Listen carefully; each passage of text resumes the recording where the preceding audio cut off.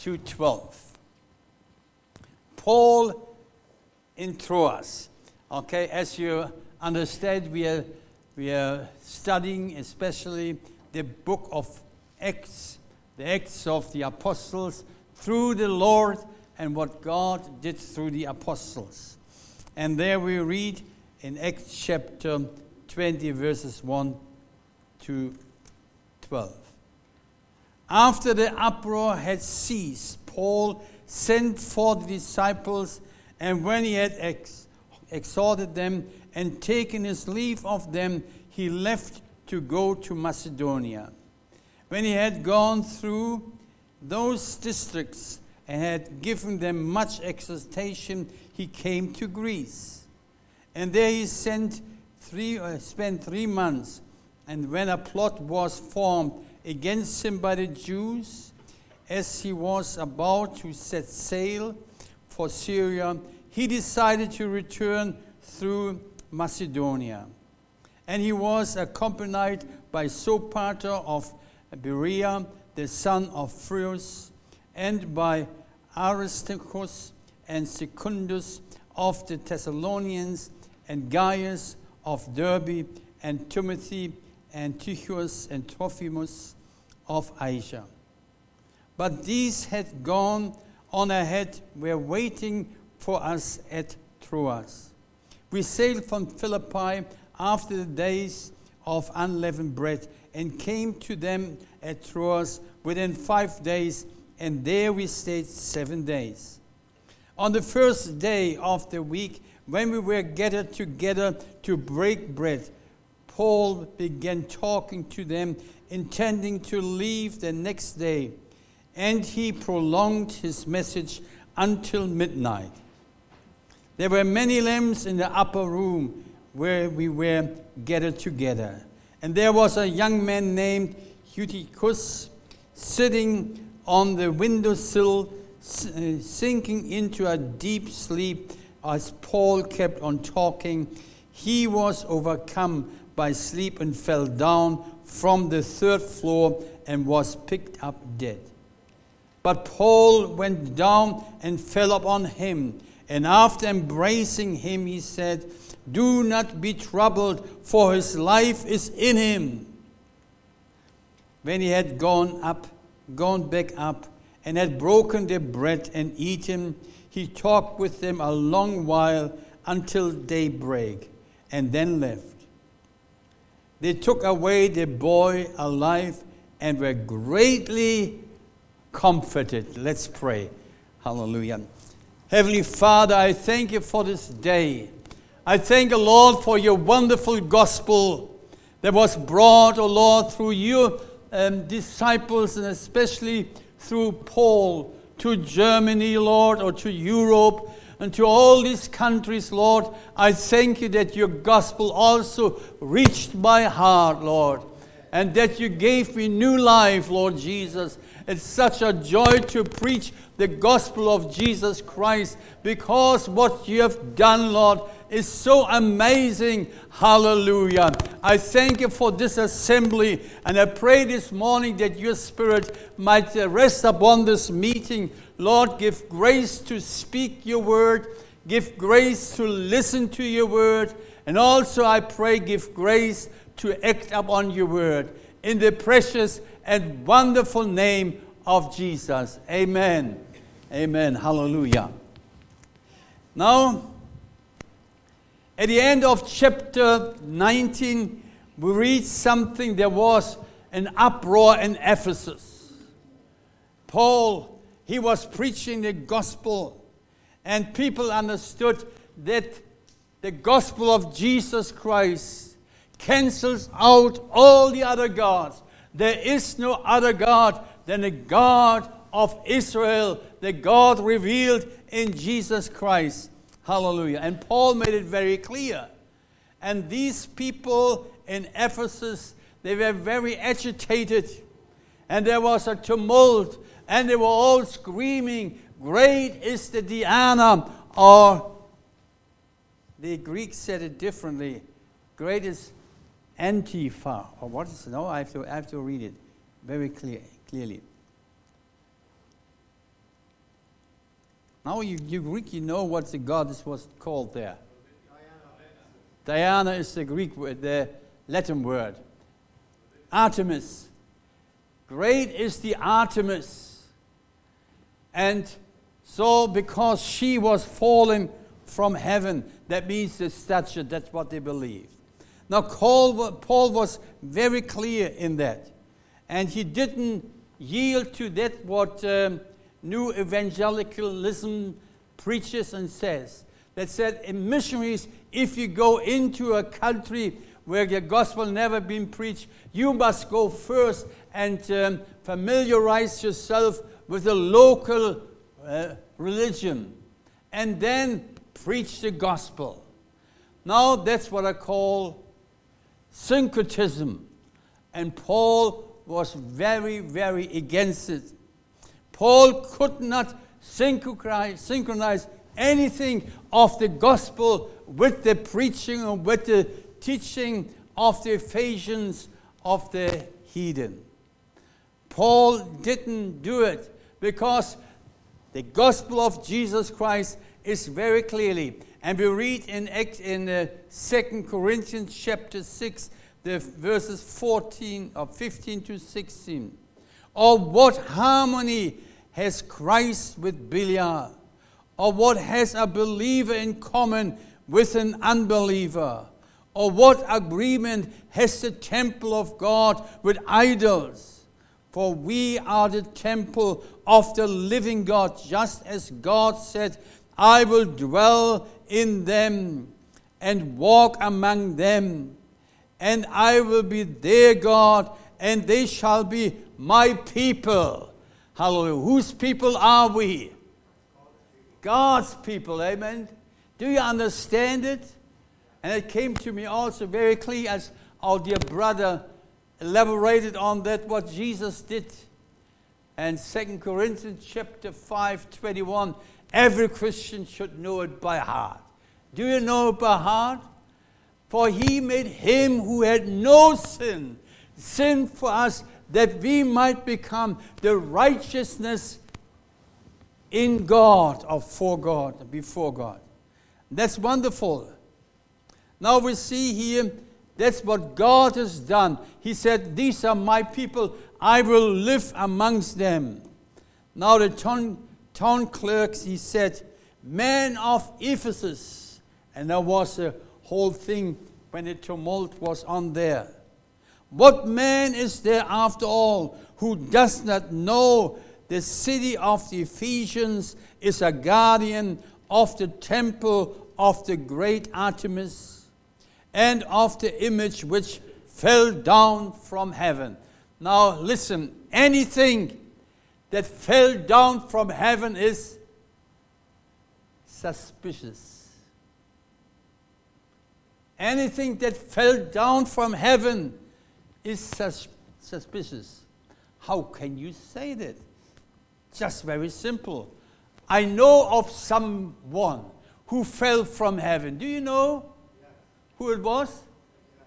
There was someone who fell from heaven. And people think, oh, that's something great. And what the Ephesians referred to, that the statue fell from heaven, might have been a meteorite or something like that, and then he shaped it as they were, and as she was. Now remember, everything that fell down from heaven is suspicious. The Bible speaks in Isaiah chapter 14:12. Everybody knows that, don't you? How have you been fallen from heaven, O morning star and son of the dawn? You have been cut down to the earth. You have weakened the nations. Paul saw very clearly this is not of God. Now perhaps the new evangelicalism, they said we must find some connections to the religion. Paul didn't see any connection here with this Diana in Latin or Artemis in Greek with Jesus. There's no connection. Now, a very interesting Islam is trying to sneak up to Jesus. Have you realized that? They're trying to sneak up to Jesus. And I saw a few years ago in the city when I was with my dear brother James, on the table of the Muslims, a sign, Jesus is the beloved prophet of the Quran. No, he is not. There is no similarity with Jesus and Muhammad, as there's any similarity or was any similarity between Jesus and Barabbas. Jesus is the life giver.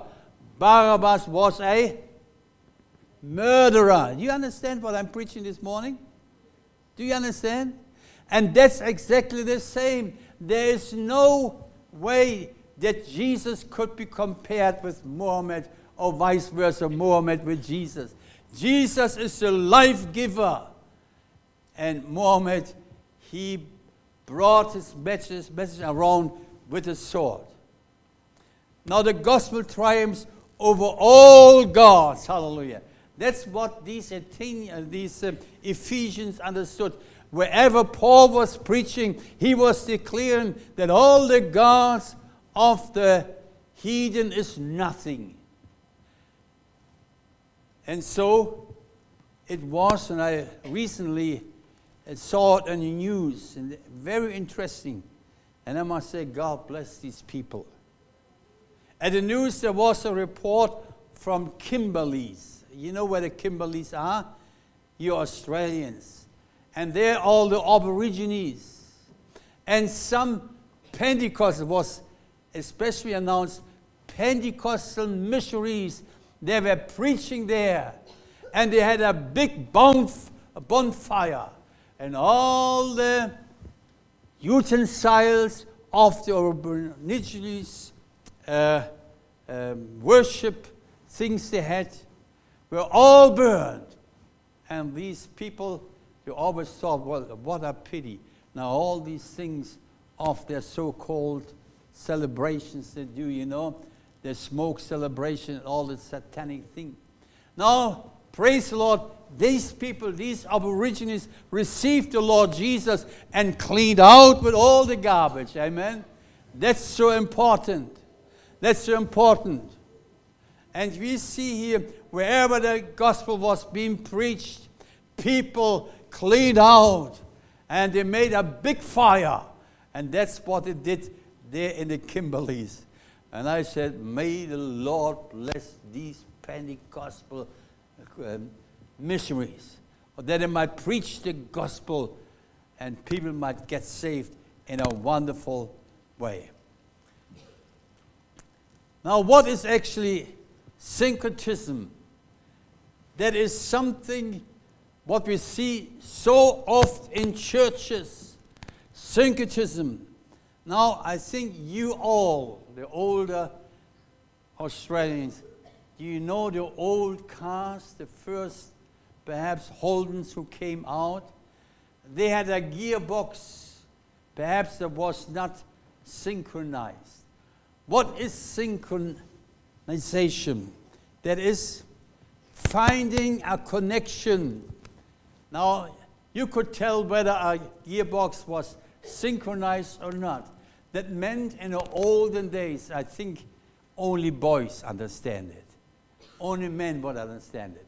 That means when you were driving in gear number 3 and you want to go onto gear number 2, you had to double clutch in order that the speed of the gearbox rod and the motor shaft came into the same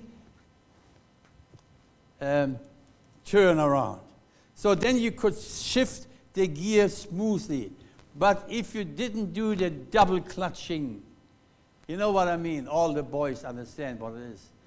If you wouldn't do it, then all of a sudden, you heard a noise from the gearbox.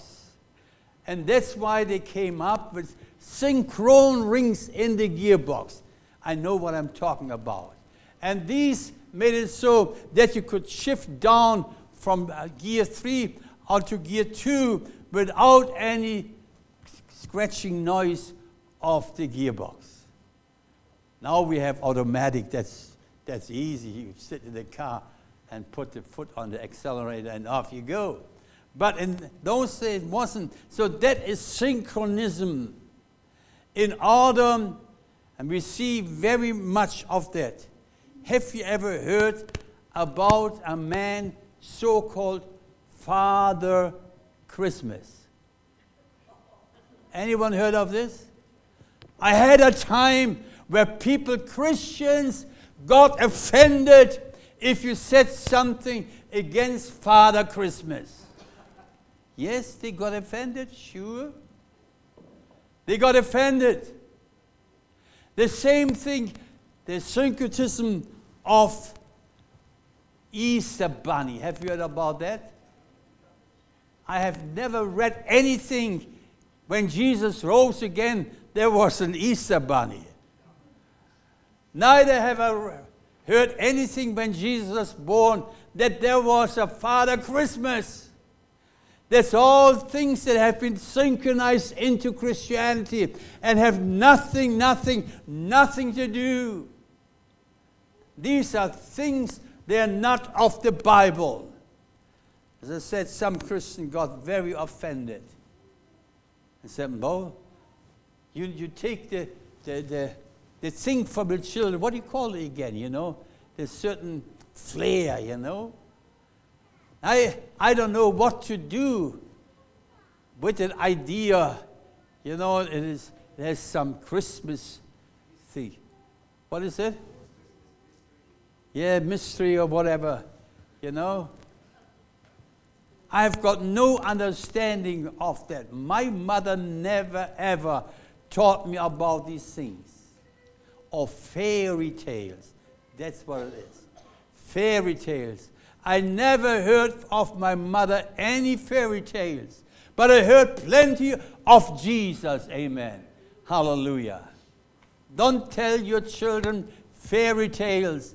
It is garbage. Has nothing to do with the Bible. Amen?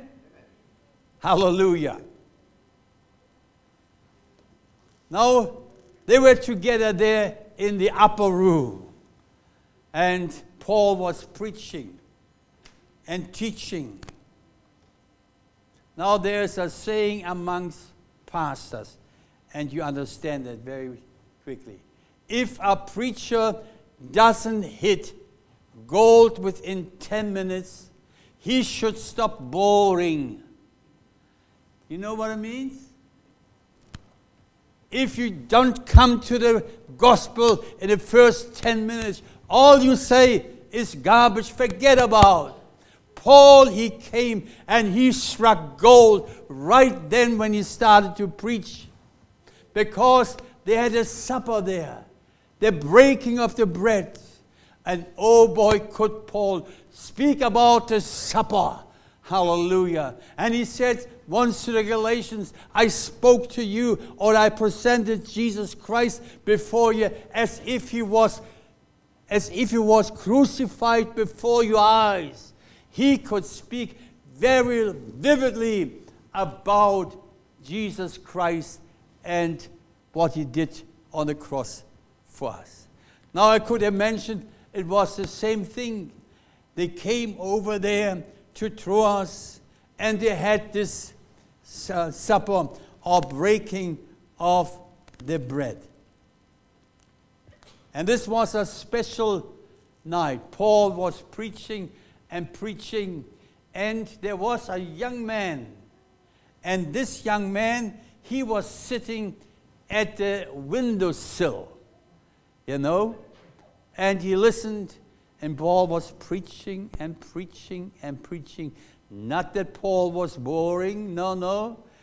Every word he was preaching was vivid, was alive, was given by the Holy Spirit. And this young man, he got tired. Perhaps working the whole day. Remember, the Sunday then was not a holiday as we have it now. They were working then, because they lived in a place where the heathen were. And he might have been very tired. And it says there were many, many lights. Now, as I could understand, these lights were not LED lights. They were flames. There was a fire. And that fire might have gotten the whole place warm. Imagine you would have instead light in your house everywhere. An oil lamp, and there were plenty of oil lamps. It got hot there. And perhaps this young man, he was tired too, worked the whole day, came into the warm place, and he fell asleep. He was sitting at the window. Now, I must tell you what, a window-sill seat is very, very dangerous. Listen to this. A rich man bought himself a canarian. You all know what a canarian is, yeah? It's a bird, and he is able to sing wonderful songs. And so he took this bird in his cage and placed him at an open window. He had nice fresh air, and all the sparrows from neighborhood and the Indian miners came and were talking to him. And this canarian, all of a sudden, he lost his song.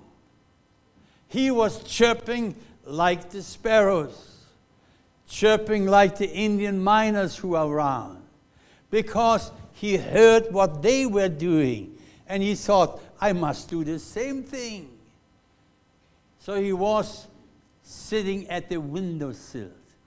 And it became in our household, for my 2 boys and sons are saying, when I realized their spiritual life and their language changed and adopted the language of unborn-again Christians or about boys from the school. And I said, have you been sitting at the window lately for a long time? And they knew exactly what I meant. Because they adopted the language of the world. And that's so important that we don't do it. This place was a dangerous place. And everyone who's here, young people as elderly people as well, don't sit at the window and listen to the things which are out there and fill your mind with these things which are out there. Fill your mind with Jesus Christ and the Word of God. Hallelujah. I said to my dear sister from Israel, I'm learning and trying to learn. It's hard. It's hard. The Aaronic blessings in Hebrew to learn. Oh boy. It is hard, but I want to learn. I want to fill my mind, my brain with the Word of God, and even if it has to be in Hebrew. Amen? One day I might perhaps able to say it, but now I don't dare.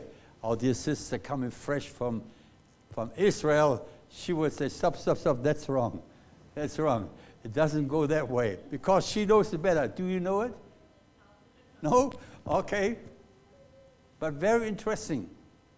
And we see here this Eutychus. He fell off the windowsill. It was a blessing meeting. They spoke about what Jesus did for them. And Paul was full of fire. He couldn't stop. I tell you what, if some preacher has struck gold, I could listen to him for hours and hours and hours. Amen? But if you haven't struck gold in the first 10 minutes, every second is boring. Paul has struck gold. He preached about Jesus. And it took up to midnight. And this young man, he fell off the windowsill. And he was lying down there, dead, the Bible says.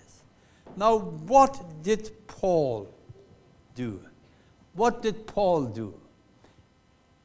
He didn't say, oh, well, it's just another case, you know. No, he went down and he threw himself up on the boy. And he was praying, certainly. He was doing what Elijah did. In 1 Kings chapter 17, verse 21.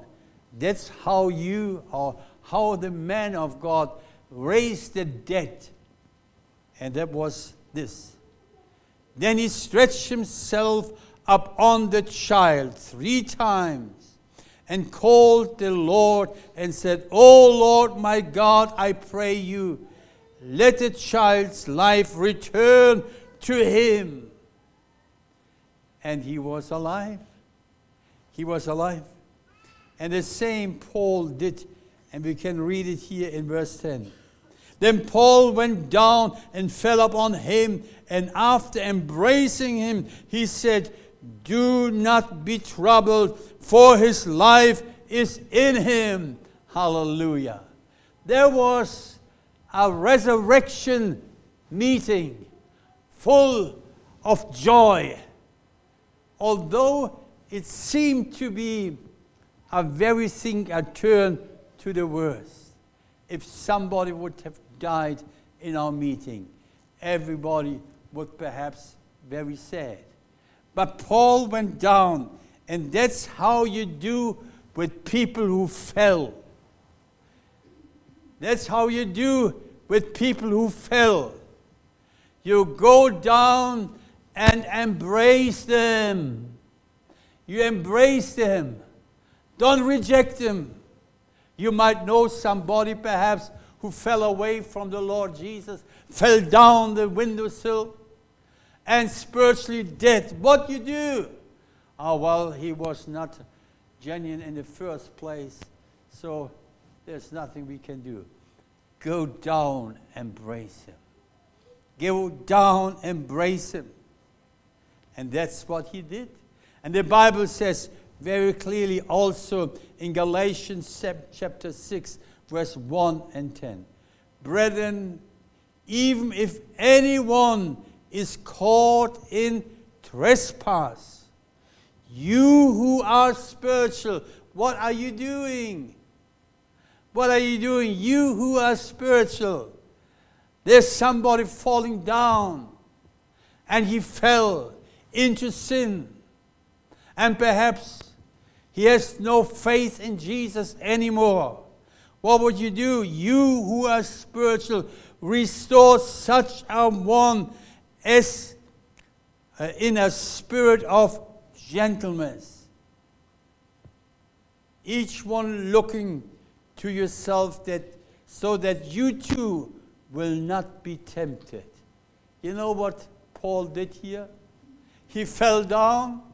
He was dead. He went down and he embraced him. Hallelujah. Have you ever embraced somebody who is perhaps no longer with the Lord and he fell away? This is ministry, body ministry. Amen? Go and embrace him. Bear one another's burden and thereby fulfill the law of Christ. It is the law of Christ to help somebody who fell up again. Is that right? That's the law of Christ. And Christ has not set us free from this law. Christ said, I give you another law, and the law is what? Love. That you love one another. Amen. You're right. He has not redeemed us from this law. He has given a new law, the love, to love your brothers and sisters. If anyone has fallen because he was in a dangerous situation and one day you heard, well, he is no longer with the Lord, or she is no longer with the Lord, what do you do then? Go down to that place. Hug him. Embrace him and say, come on, brother. Do not worry. His life is still in him. And that's what Paul said to all the others, because they were assuming he is dead. But Paul came to the spot there. He was there. And he said, he is not dead. Don't worry. Paul did not allow any commotion about this, did he? No.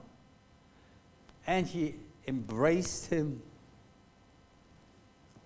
And we read verse 10, and after embracing him, he said, do not be troubled, for his life is in him.